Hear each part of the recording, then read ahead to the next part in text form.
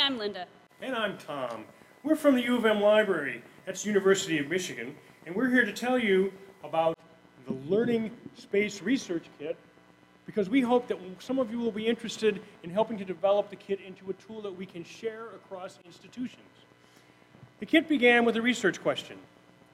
What's going on in this popular library learning space called Design Lab 1?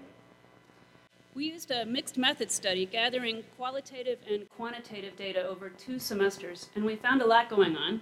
We found that the flexible furniture and equipment easily supported multiple class configurations, serving diverse practical needs.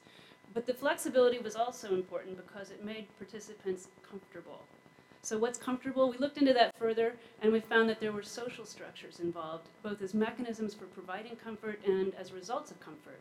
And looking further into that theme, we found that the students attributed improvement in the work to some of those social structures.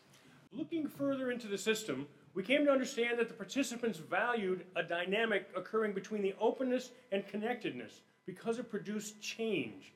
They saw the change they were affecting and so felt ownership of that change.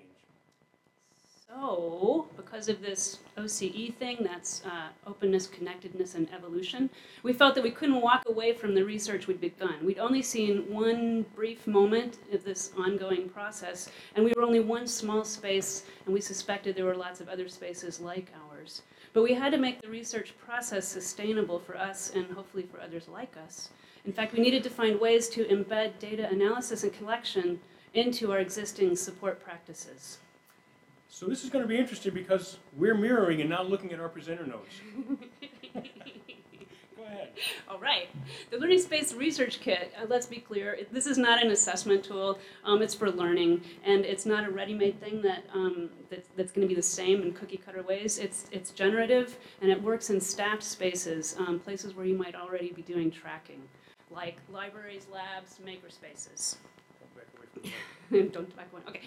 It's guided by grounded theory, which, thanks to Kathy Sharmaz, you can see in this diagram, is an iterative process. Starts with a question, returns with more questions as you gather data and consider the data. What our kit does is allow you to jump in the middle with an open code library, shared themes, and data capture guides, so that your student staff can hop right in and, assuming you have students who are as happy as my students always are, they can do the work right away. The data capture guides are learning tools for these sorts of methods. For instance, we do Google Docs for open observation, but we'll teach you ways of using that as a guide to help the students learn basic ethnographic skills and at the same time become mentors for each other. So it's important to understand that these data collection tools come with support. They come with operating instructions and little learning packages so people can get right up to speed. This, for example, is a real easy tool for quantitative observation. It's mobile or desktop, so whatever you're in front of or got in your pocket, you can use it. You fill in some predetermined survey questions multiple times over the course of a class if something changes, and you can easily fill in the next one because you can recall a previous survey, make adjustments, and resubmit it as a new entry. The other thing that's important for this process is image capture. You saw some of that, and you'll see some more later, but this was hard to do with a GoPro because it required too much tending and too much maintenance. We now have a version we're finishing up with a Raspberry Pi, Wi-Fi, and the Pi Cam that's going to write directly to a server where then the images can be assembled into movies for later analysis and use. Here's what it looks like. Yeah. He was supposed to hit that sooner. Okay, we got time. Go ahead. Go ahead. So this is showing you this is from the GoPro. And you can see, as you saw in that first rolling montage, this is the kind of information you get from that sort of capture. You see how the room gets reconfigured and used. Okay, now we don't have that much time.